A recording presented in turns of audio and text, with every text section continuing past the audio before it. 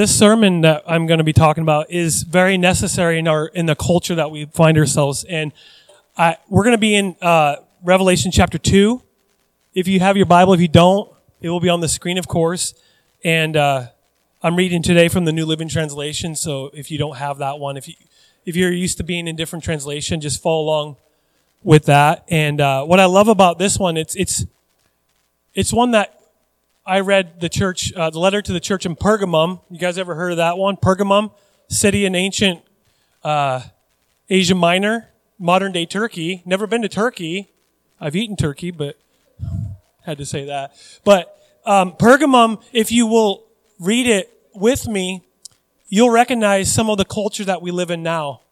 It's very, very modern sounding, and history repeats itself, doesn't it? History repeats itself, and so when you see the church in Pergamum and the town that it's located in, Pergamum, you will notice it is very, very familiar territory. If you have grown up in this culture and you see where the culture is going in the near future, and here's a map of where this is located. It's kind of interesting how God laid out the letters in order of clockwise. From Patmos, the closest to Patmos where John was located at when Jesus showed up, was Ephesus. Remember that? Then we went to Smyrna last week. And then now we're traveling to Pergamum, which is north. Then we're going to Thyatira and Sardis and Philadelphia and Laodicea. And it's interesting how it's clockwise. It goes in order. That's how they chose to put it in order of publication, if you want to call it that. But Pergamum is an interesting place. I look at that map, and this is a simple map, and the two that we've already talked about have been on the coastline. This one's a little bit inland, so I think I'd rather go to the coast. Anybody beach people? You like beach? You like sand and ocean, or how many of us like prairie? Right? No? None? Okay. How many of us like right where we're at? Perfect. Right there. And so this third letter is to the church in Pergamum, and it doesn't get a lot of airtime, this one, because while it is very necessary, it's not a fun one to talk about. Okay, pastors don't always like to talk about what they're talking about, even though God wants to bring it up. And God wants us to look at it and look inside our heart, the deepest part of our heart. And it's interesting because our men's group on Wednesdays, we meet in the office over here, and we say something all the time about, that God will sometimes reveal the things that are deep in our heart that we don't even know are there. But sometimes he'll reveal stuff to us and go, ouch. This may be one of those instances where you go, I don't actually know if I'm dealing with it, but if you look inside, there may be a sliver of this sin that Jesus is talking about. So as a little recap, just a short recap, we talked about Ephesus, and that main point of that letter was to return to your first love. How many of us remember that one? If you're a Christian, you read the Bible, most people remember that one. Another letter that people remember is Laodicea. Remember that one? If you're lukewarm, what's Jesus going to do with that church? He's going to spit you out of his mouth. Remember that one? I like that one. That's a interesting thing. But then we talked about Smyrna, and Smyrna was interesting because Smyrna had a very horrible situation. They faced bad situation and trial and tribulation after trial and tribulation. They're in the middle of this, and Jesus goes, I got a letter to hand to you. And here, why don't you read this letter, Pastor? And the pastor will stand up and he goes, more to come. And they're like, oh, ouch. But the main point is, remember God's faithfulness, because God instructed the church, stay faithful even if you have to die, even if it means your life. Don't give up. Why? Because we know in the middle of your trials and tribulations, God is faithful. Now, to be honest about this one here, it is very easy to say that when you're not facing a trial. Is it not? If Alice is facing a trial and I'm everything's going great in my life, I go, sister, you can do it. She could easily go, easy for that guy to say. The reality is, when you're in the middle of a battle, when you're in the middle of war, when you're in the middle of tribulation, you got to step aside a little bit and look at God, look at where God has been in your life, where he is in your life, and where he's taking you. He's taking you on this journey to paradise, to heaven, to an eternity with him. And how many of us are looking forward to that day?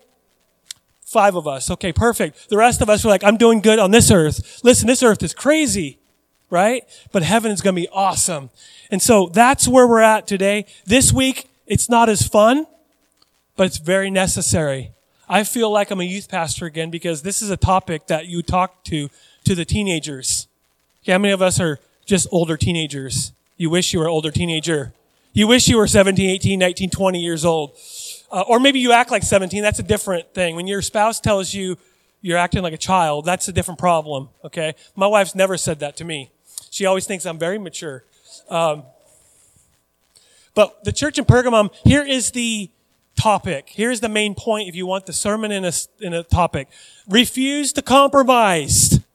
In the middle of a culture that's going left and right, and they actually, in Pergamum, unlike these days, they celebrated sin.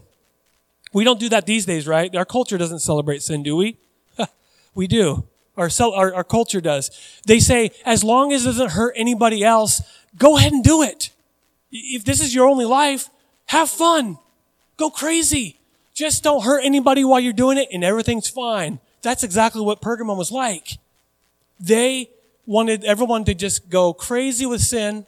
No big deal. If it's not hurting you, what's the big deal? Can't we just accept everything? That's exactly what they were dealing with. And the church as a whole was doing fine. The Pergamum church was doing fine. The problem was there was two groups of people that snuck into the church as brothers and sisters in Christ, and they started teaching things and living out things that were not biblical, and they started swaying some of the believers to believe in their garbage. Okay? So, theology matters, doctrine matters, belief matters, and when you get someone to creep in there, Jesus has to correct this church, even though they didn't do the sin that is described here. This horrible, wicked, evil sin, they actually just tolerated it. And so let's open this up, Revelation chapter 2, verse 12. And this is the dear church part of the letter. Okay, write this letter to the angel of the church. Could be the pastor. Give it to the pastor. And to the church in Pergamum. Here's the introduction. And it's always a part of Jesus that is introduced to the church. I love this.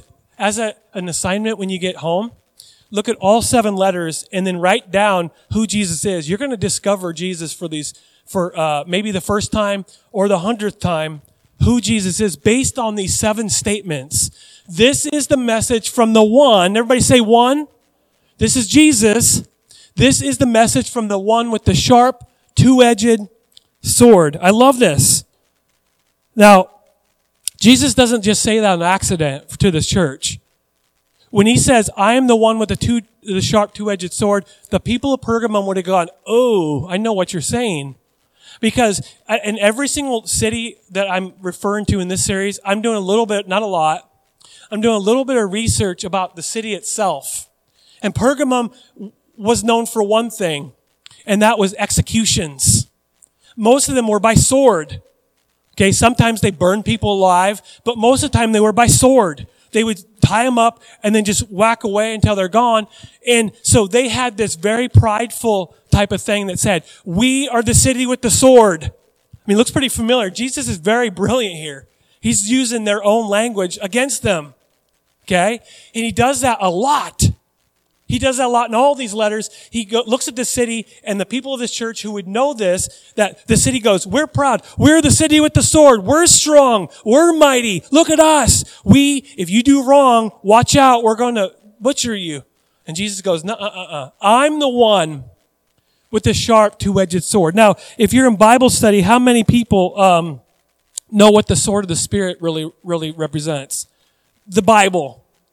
Okay, so what he's representing, and who is Jesus according to John 1? He is the Word, right? So listen to this. The Bible is the Word. So is Jesus. He's the Word. And he's saying, I am the one with the sharp two-edged sword. There is a two-edged side to this. One side, if you want a very quick Bible study within the sermon, the one edge of the sword is to those who refuse to listen to the Word of God and refuse to accept it. Refuse to accept Jesus' death on the cross. He brings the sword against them, what? In judgment. Because how many of us know a sword or a knife can bring damage to you if you use it wrongly? Trust me. Right there. There's a little owie right there. Okay? Box knife at work. If you use a knife in the wrong way, you can cause some damage. And so when you receive the word of God and you do not accept it, you say, Lord, thank you, but no thank you. He brings the sword of judgment on that group of people. Boom! But the other side of the sword is those who receive it, those who accept it, those who take it and go, yes, I received the word of God. What he does is he brings salvation down. He cuts off all those sins that are in your life. He cuts all that excess. It's like cooking any kind of meat and you have all that fat that kind of burns. You have to kind of cut it off.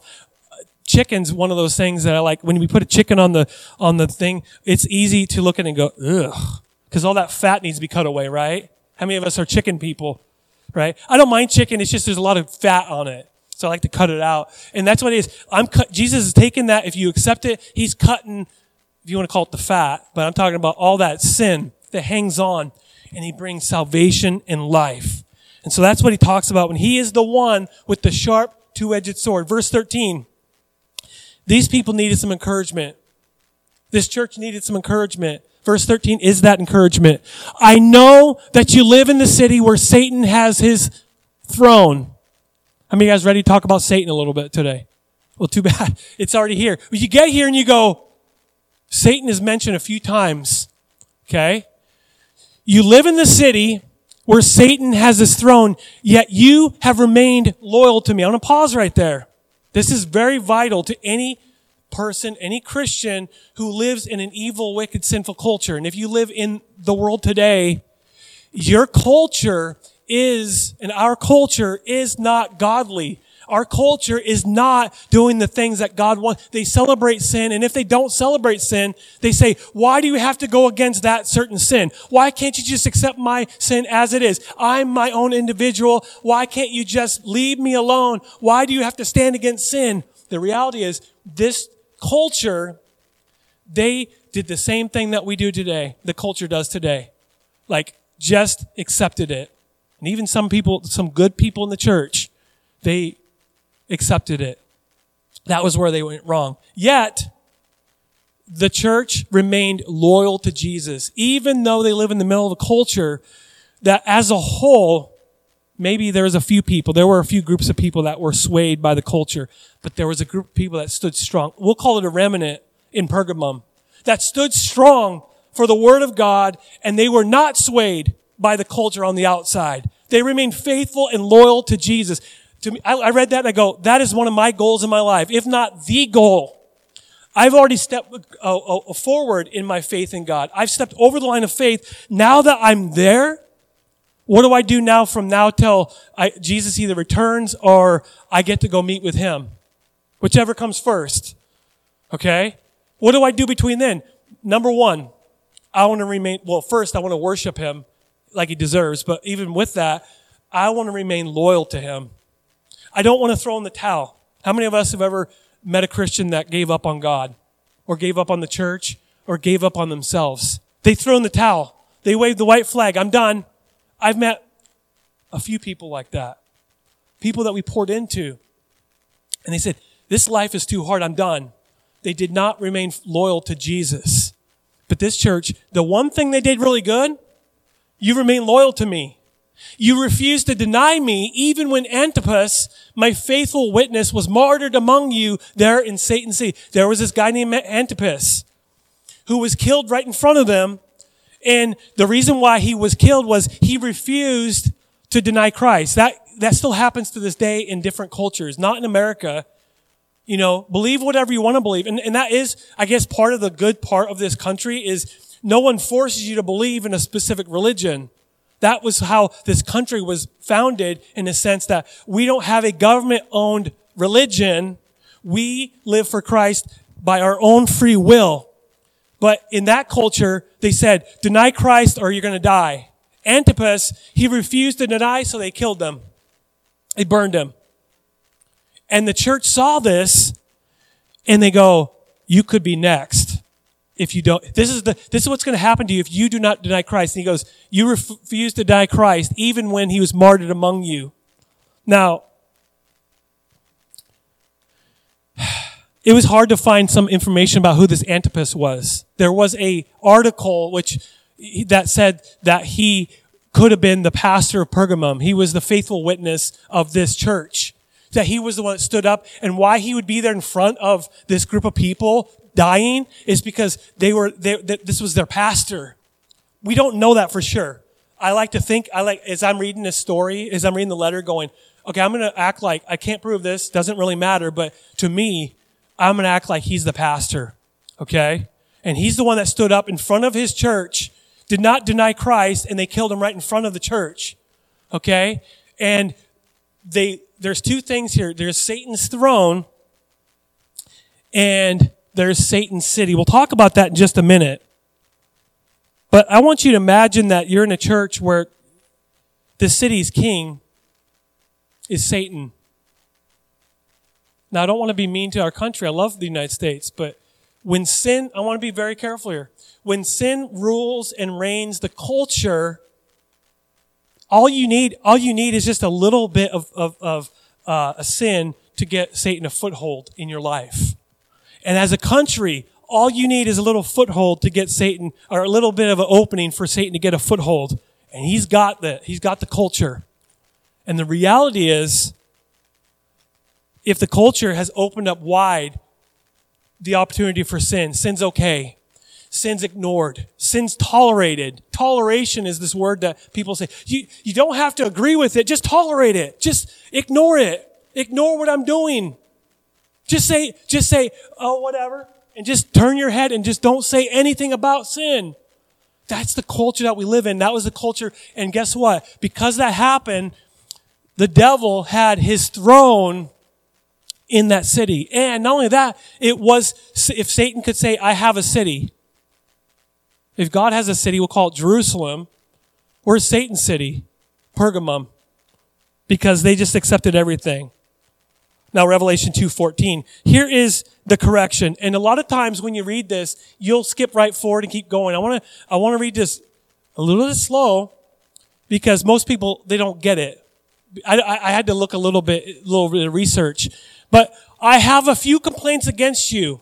So you've done good, you've been loyal, you've done great, you're remaining faithful to me, but here's their sin. You tolerate some people among you. Say tolerate. So this is where he's correcting them. They're not the ones that are sinning. They're tolerating it. You tolerate some people among you whose teaching is that of Balaam. Okay, you got to go back. This is your homework assignment. I don't have enough time to research and tell you about Balaam. Okay? Or Balak. Or the donkey. Because you have to go to Numbers for that. How many of us are a little bit familiar with that story? A little bit at least. It would be very beneficial to you to read his entire story because then you'll go, oh, I know exactly what he's referring to here. Okay? You tolerate some people among you whose teaching is like that of Balaam. He gives you a little bit of generic synopsis of what he did.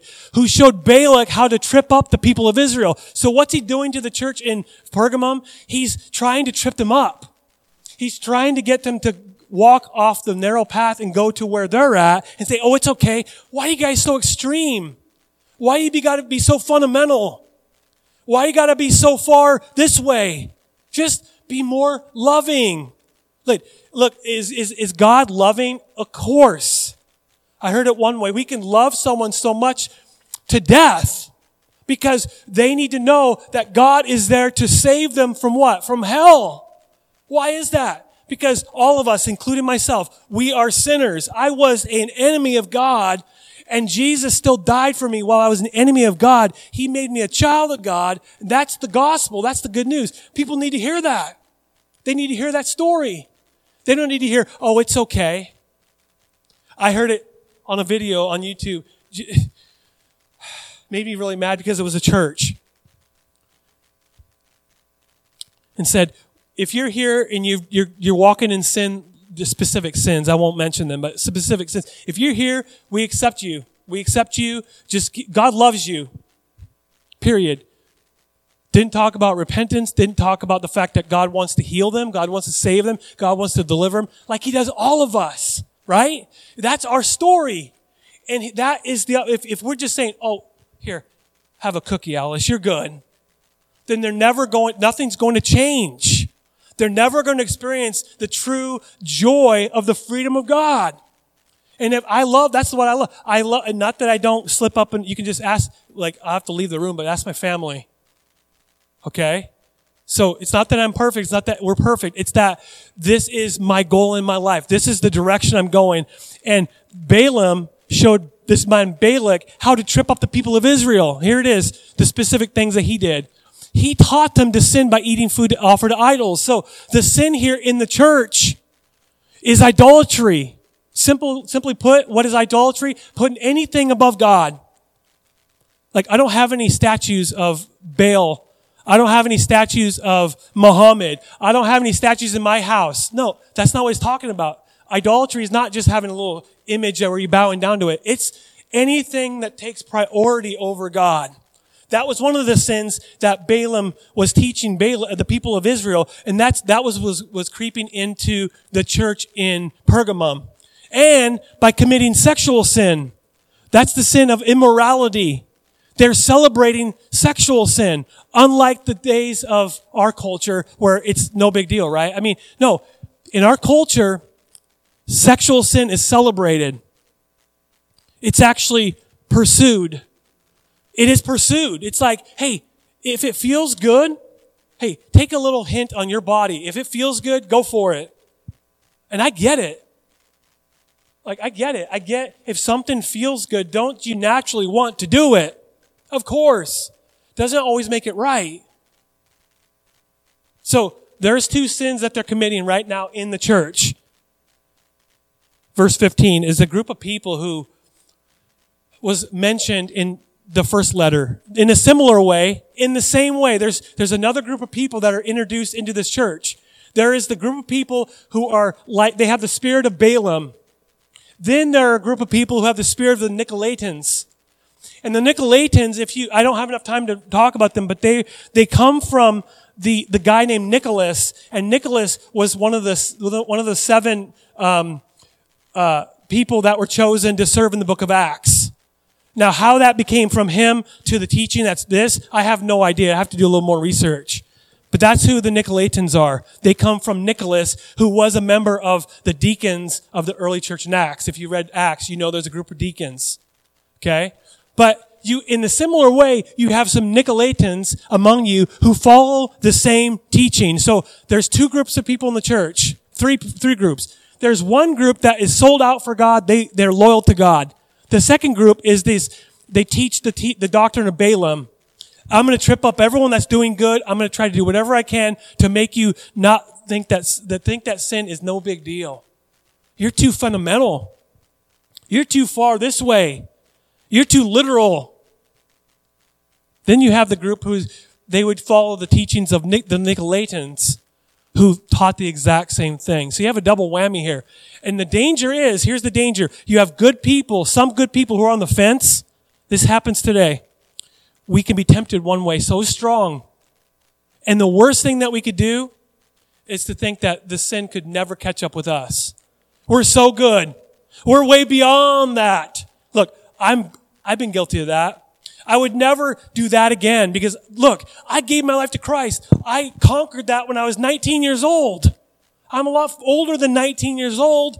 And you know what? Some of those sins that you dealt with when you were younger, guess what happens? If you just give the devil a little ounce, he gets a foothold in your life and he trips you up. And sometimes you don't need the devil. You need people like that who are creeping into your life. These people who are creeping into the church, they just taught all this. And then guess what? The good people of that church, what was their sin? They tolerated it. Now, I know some people who can't stand Christians because of the fact that we stand for truth. And I want to step aside for just a moment and say, I understand their point of view. The ways of God are very narrow-minded. They are. It's this way or no way. Jesus says, follow me or no. Okay? The road to heaven is very narrow. It's a 1-lane road, Jesus. But the highway to hell is as wide as it can be. And so if you're not a Christian, you look at the highways, you're going, I want to go this way. It's a lot easier. This road, it's very narrow. There are some things in your life that will try to trip you up. And this is what happened here. In a similar way, they have people who are following the same teaching, trying to trip them up. Verse 16 is their instruction. Repent of your sin. Of whose sin? The group of people who are loyal. They're the ones that are doing good. They're not even sinning. Yet, the sin by omission is, I'm going to tolerate this in the church. Just no big deal. Let them do it. We're just going to love you. We're going to give you a little hat and a little, here, have a cookie. Relax. Everything's good. Right? That's what repent of your sin. And Jesus does an act of mercy here. Repent of your sin or I will come to you suddenly and fight against them. Say them. I want you to notice the difference here. Repent of your sin. If you don't repent of your sin, I'm going to come in and I'm going to fight against them. Who's them? These two groups of people have infiltrated. So this isn't even really against the church that's doing good, but they do have to repent because if you don't repent as a church, there's going to be no hope for this group of people here. Listen, church, this might not seem vital to you today. It might not. As I was looking at all three of these, I'm going, okay, it's very familiar, but for some Christians, we think this is way beyond us. We don't deal with, I don't have any idols. Like sexual immorality, I'm not a teenager anymore. I got better, right? I don't deal with that. But if you have a group of people who are far from God, who are trying to trip you up, and all you do is just go, what are you doing? If you don't repent of that, Jesus is going to come and he's going to take that sword of his mouth, the word of God, and he's going to judge them. There's no hope for them. Now, I will say it this way. I got to say it this way because I have been seeing people who judge people like non-Christians based on their sin. The Bible talks about this. Talks about, are we supposed to judge others? The Bible's very clear. Yeah, we do actually. It says, thou shalt not judge. Look at the entire thing. Take out the log in your own eye. Judge yourself and go, ooh, this is nasty. And then you see a brother in Christ, you go, oh, let me help you with that little speck. But you know what? I've had people where they tell the truth, but they don't do it in love. The Bible says clearly, speak the truth in love. Okay? There is a way to do it.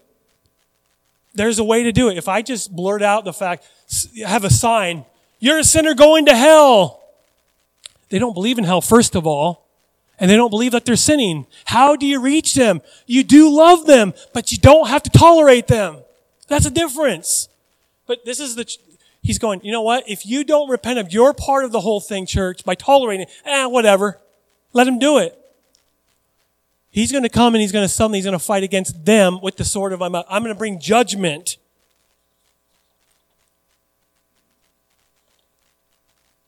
Verse 17.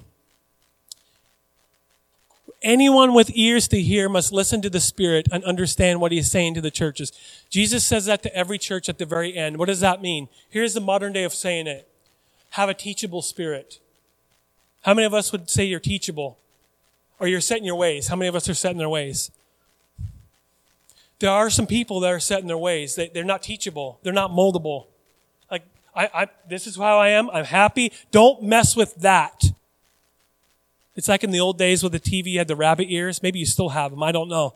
But in my old, you had to put little tin foil on it. And if someone messed with that rabbit ear, I'd say, don't mess with that rabbit ear. It's just exactly how I like it. But they're like, no, I need channel 4. Hold on. All you can get is channel 9, which is PBS. I don't want to just watch Mr. Rogers. I want to watch channel 4. And rabbit ears were great, you know. But someone would like mess with it. Or they take off the little tin foil. And we get set in our ways. Anyone with ears to hear, should listen what the Spirit is saying to the, and not only listen, understand what the Spirit. And you know what? Some people are set in their ways, but you know what the best thing you could do right now? Take away this entire series. Here's the one point that I want to take away right now. This is just a freebie here. Be teachable. I'm saying it to myself. Joel, be teachable. Be teachable. Allow Jesus to teach you. You don't know everything. I don't know everything. And that's what Jesus is saying. You know what, Church of Pergamum? You might think you're doing good, and you're doing good, but there is one thing I have against you. You tolerate in this sin. And then he says something very specific to this church. I love this. This is another one that you need to do on your own time. All 7 letters together. Look at the very last little thing, and he's saying what he's going to give to the church, a gift. He gives them 2 things. To everyone who's victorious, I will give some of the manna that's been hidden away in heaven. The manna is simply sustenance. It's life. Manna was from the Old Testament. It rained from heaven. Manna literally means, what is it? They didn't know what it was. It was a little, what is this? It's snowing outside. No, it's not. It's manna. It's, what is it? I mean, they're pretty literal. Okay, I'm gonna name that. Well, what is it? Exactly. Manna. Okay? I'm gonna have some of it. Here, want some, what's it? What is it? Here, have some, what is it? Have some, what is it, with peanut butter on it. Have what is it, and cream cheese on it, whatever. But he goes, if everyone's victorious, you step in faith and you cross that finish line, I'm going to give you true life. It's another way of saying life, because he talks about it in a different letter. I'm going to be the one that gives you life. And then here it is. I love this. I love this one. And I will give to each one. Each one of us, I'm going to give you a white stone. Perfect. Wow. Boom. And on that stone is going to be engraved a brand new name that no one understands except for the one who receives it. So I'm going to grab Alice's stone in heaven and go, I can't read it. What's it say? For me to know and you to find out. Except it says, I love that. What I love about that is God offers us, because I like the manna part of it. I do. But that one with the white stone with the brand new name, I love it, because this is exactly what we need. Abram became Abraham. Sarai became Sarah. Jacob became Israel. Thank you. I have it written down. I was just testing. Simon became Peter. Saul became Paul. I love that. It is just very common. You used to be this way, and now you're this way. Peter, you guppy, now I'm going to call you Rocky. Rocky Balboa. No, Simon Peter means Rocky. Yo, Adrian, right? I mean, that's what Peter was. He's a rock, not a guppy. There are a few times Jesus had to call him Simon again. Simon, Simon, right? But he's Peter. And you are no longer who you used to be. You are who God says you are. And someday in heaven, I don't know if this is physical, literal, or spiritual, like whatever, metaphorical. I don't know. But I think that you're going to be dragging along a cool rock. And you're going to be pointing at it. And Alice is going to look at my rock and she's going to say, I have no idea what it says. It's in Greek to me. It's all Greek to me. I'm going to say, exactly, I can read it. God revealed it to me. I love that. So God offers you life. He offers you a brand new name. He offers you a new future, a hope. And I love that. Now, we got a few points here and then we'll be done. And Jesus says in verse 13 that I know you live in the city where Satan has his throne, and you live in a city, in Satan's city. So there's 2 things here I want you to know that we mention that we usually just pass over. Satan has his throne, and this is Satan's city. Now, I couldn't come up with a solution to what this literally is, because scholars who, they do that for a living to study this, they're all over the board when it comes to Satan's throne. Some people think that it's, they did have a throne in Pergamum. It was to the throne of the Greek god Zeus, that they'd bring sacrifices. They would sacrifice animals and people on this. Horrible, horrible, horrible, wicked stuff. And some scholars say, well, he's just referring to that physical location, that physical thing. I'm not quite sure about that. There were some people that said he has his throne because the city has given up their lives. They've kind of said, God's ways are too radical for me. So sin is okay. Then what happens? The door opens up for Satan, and Satan, who's the king of Pergamum? Who's the mayor of Pergamum? He is Satan himself. So whether it's a physical location where he's sitting there on his throne, I don't think so, but I think more likely it's because the city has given up on God, and God allowed Satan access to their city. And their city was going to hell literally quick. Now, there's a few ways that we need to refuse to compromise our culture. Number one, and this is so important. Number one is to refuse to compromise your humility. The sin of pride creeps in. What is Satan's number one sin? Pride. He said, I will make myself like God. This is the first thing he said. I will make myself like God. And God said, fine, get out of here. How many of us have ever heard the story in the Bible where Satan is thrown from heaven? Many people can't find it. We're going to read a verse from it today. I'm going to give you a little hit. It's going to be so helpful because you go, oh, it's actually in the Bible where Satan did fall from heaven. It's not just made up. You can't find it in Genesis. Genesis, he's already fallen. So we don't know when it happened. And I'm not going to wrestle over that one. That would give me a headache. But the first thing is to refuse to compromise our humility. God so wants us to be humble. Who was the most humble person on planet Earth? Jesus. The very act of him coming from heaven to earth was an act of humility. And every single thing that he did, everything he said, I'm doing this because my Father told me to. What is that? That's humility. Even though he is God the Son, even though he said, me and the Father were one, he took a step of humility while he was here on this earth. Why? Not only as an example for us, but because he goes, I'm living on this earth. I'm being humble to my Father.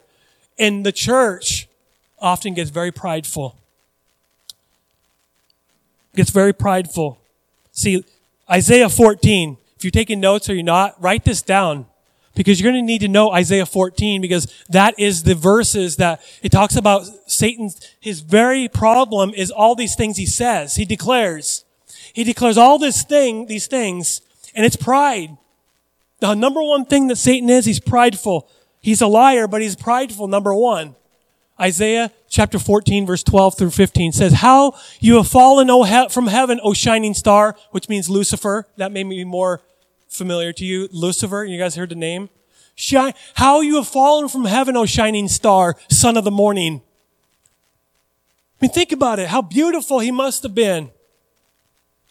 And now, how evil and nasty and wicked Satan really is. And he wants to kill, steal, and destroy you. Period. And if I give him an inch of my life,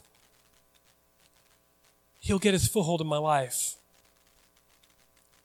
But God says, you have been thrown down to the earth, you who destroyed the nations of the world. For you said to yourself, I will ascend to heaven, and I will set my throne above God's stars. Look how important he wants to be. He wants everyone to look at him. I will preside on the mountain of the gods far away in the north. I will climb to the highest heavens and I will be like the Most High. God says instead of that, you're going to be brought down to the place of the dead. Sheol. Hell. How we get the word hell. You're not only going to be in the bottomless, you're going to be brought down to the place of the dead. You're going to be brought down to its lowest depths. You're not just going down in the ground. You're going down to hell and to the second death. You're going to the lake of fire. Why is that? Because Satan wanted to be like God. And I would even say not just like God. He wanted to elevate himself above God. He wanted everyone to say, you know what? We look at you, not God. What happens in this church? What happens in this country? What happens to all the churches? If we keep our eyes off of Jesus and make it about other things, we make it about ourselves. We make it about the culture. We want to embrace the culture like this, like a big hug.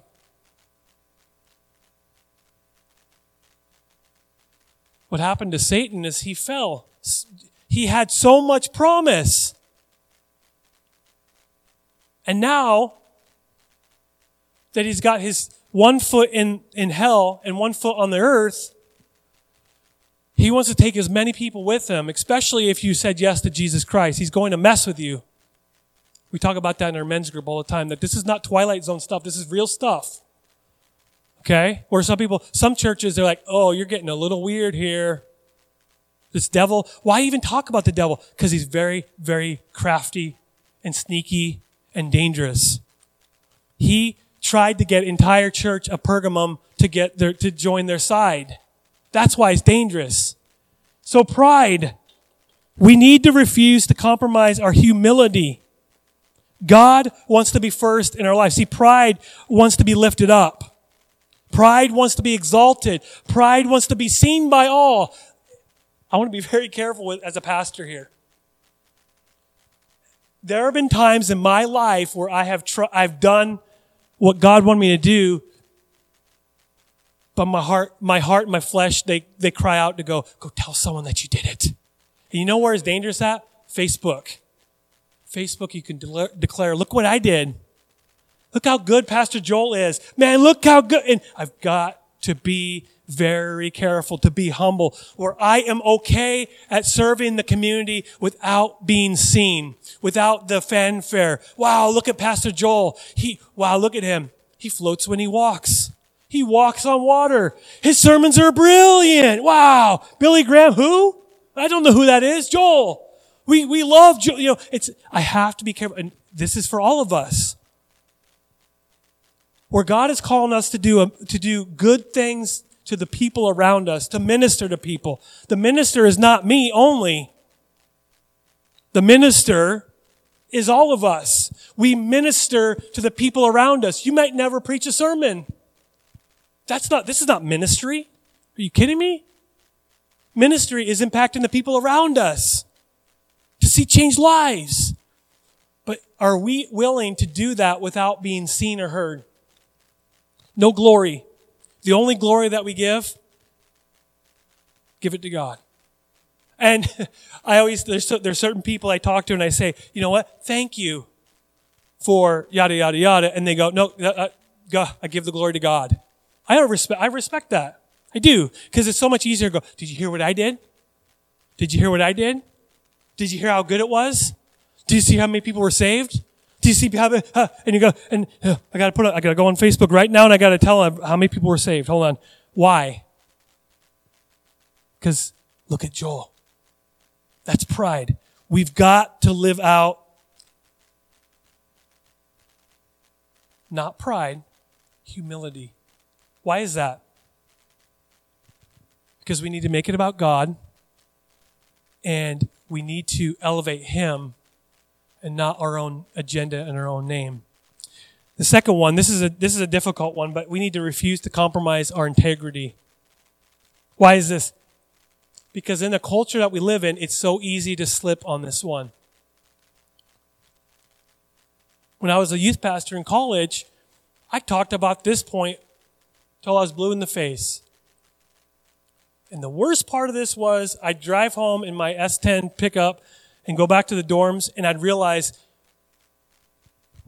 I compromised my integrity in different areas of my life. So what right do I have to preach to this group of teenagers about being integrity? And integrity just means strength, strong. If your house has integrity, it's not going to collapse. If the integrity of a house is weak, it will collapse. And the sin of this, of being strong and being focused on God, is idolatry. It's making it other than God. And what happens when we make it other than God is we actually weaken our life. We weaken our life. See, Revelation 2:14. You tolerate some like you whose teaching is like that of Balaam. He showed Balak how to trip up the people of Israel. He taught them to sin by eating food offered to idols. The Bible talks about the food offered to idols a few times. That doesn't seem very relevant today because every time I go to the store and I get hamburger, ground beef, I'm assuming, I know for sure, I work for Pepsi, I've seen the meat cutters. They've never sacrificed them to idols. I can give you that promise. Okay? They've never, we're cutting this in the name of Baal. They've never done it and then they offer it. So what does that mean? Whatever it is that's more important in our life than God Almighty becomes an idol, even if they're good things. and then committing sexual sin. Then in a similar way, verse 15, you have Nicolaitans who follow the same teaching. See, the two sins of Balaam and the Nicolaitans, they were simply idolatry and immorality, specifically sexual immorality. Imagine, maybe you don't have to imagine, but imagine that the church that you're involved in or you've been involved in your life where sexual immorality was practiced and celebrated. I want to throw it out. It happens. So we got to be very careful with this, all of us, that we've got to refuse our integrity. Because how easy is it to sacrifice your integrity? That easy. And I always say this, you only get one good impression one time and that's it. You destroy your witness. I got a text the other day from someone that's not a Christian. Basically, it was I don't know who the pastor is, but the pastor was stealing from someone. Not from around here. From Florida or some other, but he wanted me to know that pastors aren't perfect. I've never said I was perfect to this guy. But he always says, pastors, they're just all about money, and they always want to steal from the offering plan. Like, I think I'd be working at Pepsi if I did. And he sends me this text, so the integrity part of the church, I'm talking about capital C, it just takes a second to break it. So that's why we got to be careful, not only in the church, in our lives, in our marriages, in our relationship with people around us. We only get a witness one time. And when you break that witness, they don't want anything to do with God. Trust me.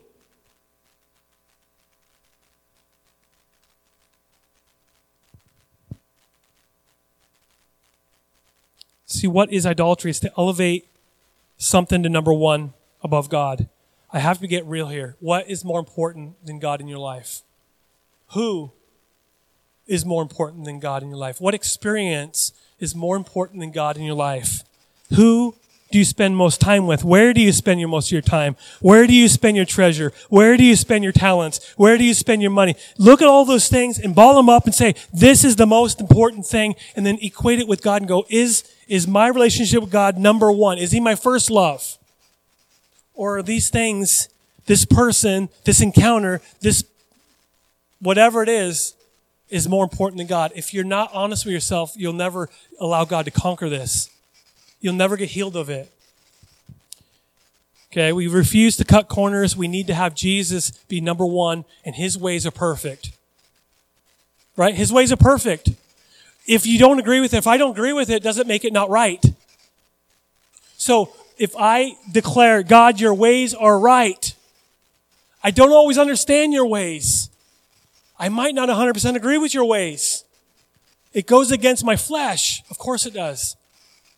But your ways are perfect. And you'll walk in that in integrity until the moment that you get to be with Jesus. The last, because he talked about sexual immorality, it's refuse to compromise your purity. Not just in sexuality, but in your thought life. You know the worst part of, you know where we're most sinful? Not right here. Right here. Some people they can't hear a word I'm thinking. Right? Some people, they don't care about that. They just say whatever comes out of their mouth and they get in trouble. But some of us, we're good at this, but we think it. We got to refuse to compromise our purity. And it's the sin of sexual immorality specifically. But I'm just going to say immorality. Look at 2 Peter 2:15. They have wandered off the right road and they followed the footsteps of Balaam, son of Beor. There's Balaam again. Who loved to earn money by what? Doing wrong. So he loved to be immoral and to profit from it. Jude, verse 11. I had to throw in Jude because I don't think I've ever mentioned it in my Bible times here. Jude, verse 11. Why do you say verse 11? Because it's only one chapter. Jude 11. What sorrow awaits them, for they follow in the footsteps of Cain, who killed his brother. And like Balaam, they deceive people for money. And like Korah, they perish in their rebellion. What are these people saying? That there's specific people in the congregations of the church who they're doing great, except they're following the footsteps of specific people who did wrong. They were immoral. And for some of them, they were sexually immoral. You could look at First Corinthians about sexual immorality. There's entire chapters about it. But Balaam's major sin wasn't commit adultery only. It was that he was showing other people how to do it. And here it is. As we wrap this up, we're a long way away from Pergamum, the city. But as a culture, we're very close to the culture of Pergamum. For my honest opinion, if I look at Pergamum and the United States of America, I love the United States of America. I love this country. We are blessed. God has blessed this country. But the culture is going the wrong direction. And if we think that it won't affect the church, we're only fooling ourselves. If it can happen in Pergamum, it can happen here. Because those are some great people. They started kind of going, oh, whatever, I'll tolerate it. We speak the truth and love the people around us, but before we judge people, we look at the log in our eye and go, I can't ignore this for any longer. Let's take a moment and pray. For some of us, we may need to go home and just seek the Lord even more. Heavenly Father, help us to take this to heart. It's hard, Lord God, because it is so easy to think that we're way above this. We're too far in with our relationship with God that will never be impacted by this. But the reality is, I think we've all met people who have slipped, who have drifted away from their faith and have committed this heinous sins that we are all can easily become guilty of. Protect us, Lord. Give us a hedge of protection around our heart. Give us a hedge of protection around our minds. And to think, not only to repent of our actions, but to repent of our thinking.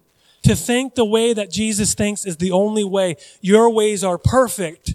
Mine are not. So your ways are perfect. We will walk in your ways. We will walk in your footstep. We will walk that path all the way to you, God, because that's the path you've carved out for us. Help us to not compromise on any sin. Help us to walk strong. Help us to be victorious. And to those who are victorious, you'll offer the manna in heaven, and you'll offer that brand new name on that stone. We thank you for that hope and that future that you give us. We praise you in Jesus' name. Amen. Amen. Wednesday at 7, men over here, and of course women way over there.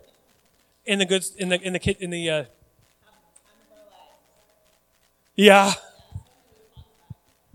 Next Saturday, right? The clock's back. Next Saturday, fall back. Yeah, fall back, which I like that part. Everybody's really happy that Sunday, usually, because they get an extra hour of sleep. And usually people are like, hey, how you doing? It's the spring forward. Everybody's like,